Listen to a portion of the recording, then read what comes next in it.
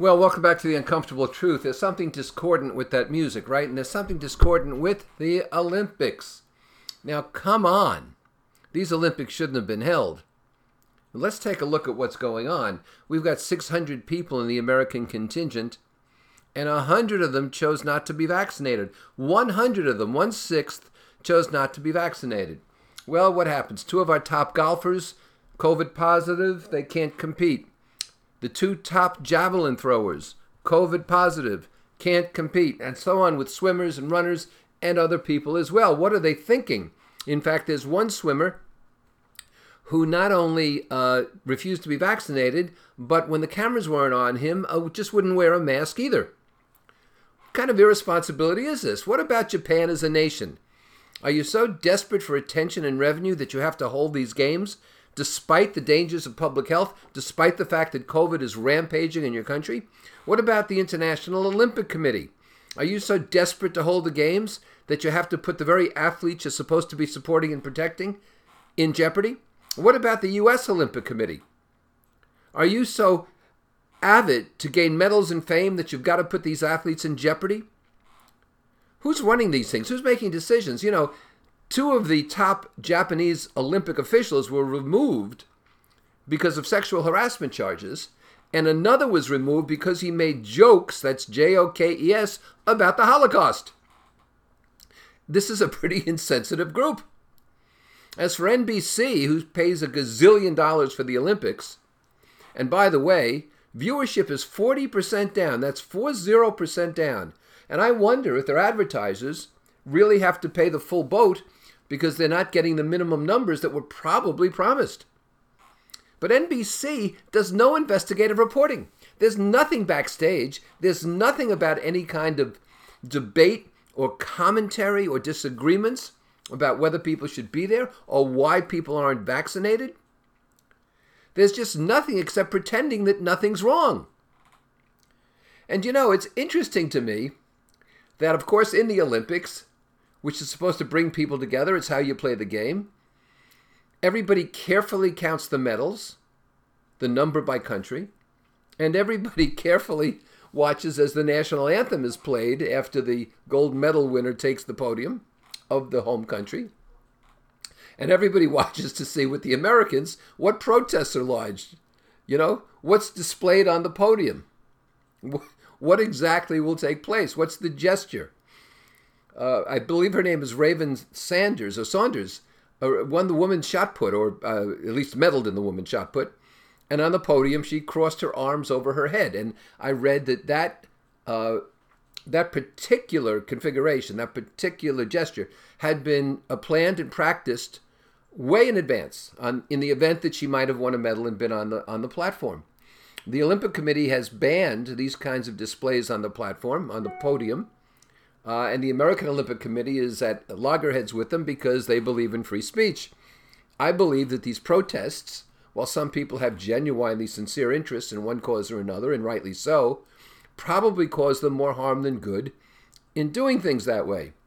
I remember when the common phraseology was about Barbra Streisand, who had very leftist, liberal political comments, and of course, nothing she did or espoused would harm her because she's got more money than God, so she didn't care. And when the drought was very, very treacherous and dangerous in California, her lawns were always green because she simply paid huge fines and had the lawn watered anyway. So they used to say to Barbara, shut up and sing. Well, with the American women's soccer team, you ought to say, shut up and kick. They become tedious. You know, they protest everything, and they feel that they're the spokespeople somehow for the higher moral ground. And I understand a lot of Americans root against them. My feeling is if you're representing a country, act with some dignity. You want to protest things, fine. But what kind of pedestal do you set yourself up on other than the medal pedestal? I don't know. And so we're looking at an Olympics where we have a transgendered person from New Zealand, that is man to woman, if I have that spoken correctly, weightlifter. And, you know, the question is, this person's musculature is clearly masculine and it's clearly more than a woman would have. So what does that mean in terms of the competition? What does that bode for the future? Do we do hormonal tests or chemical tests on everyone and decide what the balances are? Do we have a third class for transgendered? How does that really work? I don't know. But I think these Olympics are an example of international greed. I think that they're not addressing the real issues, and I think that they needn't have been held, and they could have waited another year. Certainly, they've waited this long. I also think that the Olympics should be in Athens every year, or somewhere nearby in Greece where they originated, and we know that. It's a fact. You don't have to look it up on Wikipedia. So internationally, we should raise money, build state-of-the-art facilities which can be easily updated, pour some money into the Greek economy, and have these constant facilities. They are used for other purposes in the interim, but used for the Olympics every 4 years or so. And that way, everyone would know where they were competing and how they were competing and what the facilities were like. And we wouldn't have all these cities going bankrupt because they think it's a good idea to hold them. Brisbane in Australia, which currently is under lockdown again, won the Olympics for 2032, and they had a big celebration. I'm not sure it's anything to celebrate. The only Olympics I know of in recent history that had a profit was in Los Angeles many, many moons ago, and that's when Peter Ueberroth ran it. He was a businessman and went on to become commissioner of baseball. I remember when Montreal won the Olympics, they went into debt for a decade. The Olympics are a debt machine. They don't make you money. And that's especially true for the people around. I mean, right now, none of the money that was supposed to come into the Japan economic system is arriving, except for TV revenues. So I think the Olympics as an ideal makes sense. I think in practice they're horrid because they're not run by intelligent people. I think greed is much too much of a threat to the integrity of the Olympics. And now we have, of course, the social health and the mental health and the emotional health of the athletes. So Simone Biles has to drop out because she gets the twisties, meaning that in midair she loses sight of what she's supposed to be twisting and tumbling and turning. And that's dangerous. She's a great athlete. But I watched her on a vault in the middle of her difficulties, moving at a very fast clip way up in the air, and if she landed on her neck, she might have been paralyzed for life or killed. And so I understand her withdrawing. She came back at the very end to go on the balance beam and took a bronze, and I guess that got her more medals than any athlete in history, at least a woman gymnast, and good for her. She's a model for everyone. I don't blame her for withdrawing. I think it took courage. And Naomi Osaka, who after winning the U.S. Open, withdrew from subsequent tournaments because of the pressure on her she felt, lost early in Japan in the tennis matches, which she should have easily won. But this is a woman who's taken a lot of grief because people don't believe she's really Japanese. They believe she's part black and therefore she's not really Japanese.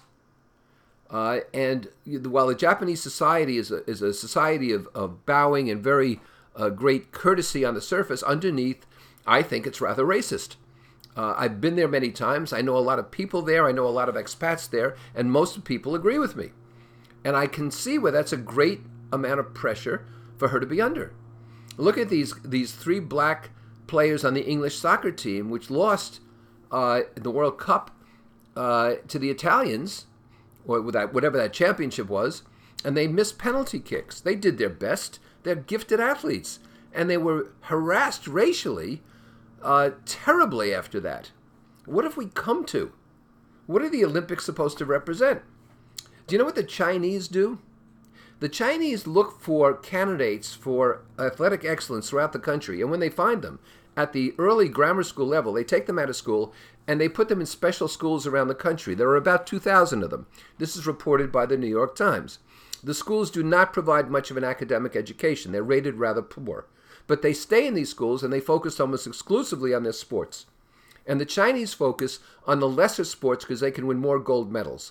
So they focus on ping pong and badminton and archery and things like that. There's only the occasional Chinese swimmer or track star. Most of them are in what you would call minor sports, or sports not followed as well, and they can gather many more gold medals that way, and that's what China wants to do. And so all this is some vast choreography to do what? To bring, I don't know, fame, power, attention to your country because you excel in certain sports? Well, not if you drive people like automatons to excel. And of course, the United States had the pleasant sexual harassment of athletic doctors. So, These Olympics should not have been held. However, when we see issues like this, it brings out the best, athletes taking care of their own emotional health. And it also exacerbates the worst, which is cheating and corruption and all kinds of activities and behaviors that harm athletes and that harm the very notion of what the Olympics is supposed to be. I have to tell you, I love people running down a track competing. I ran what we call the 100 and the 200.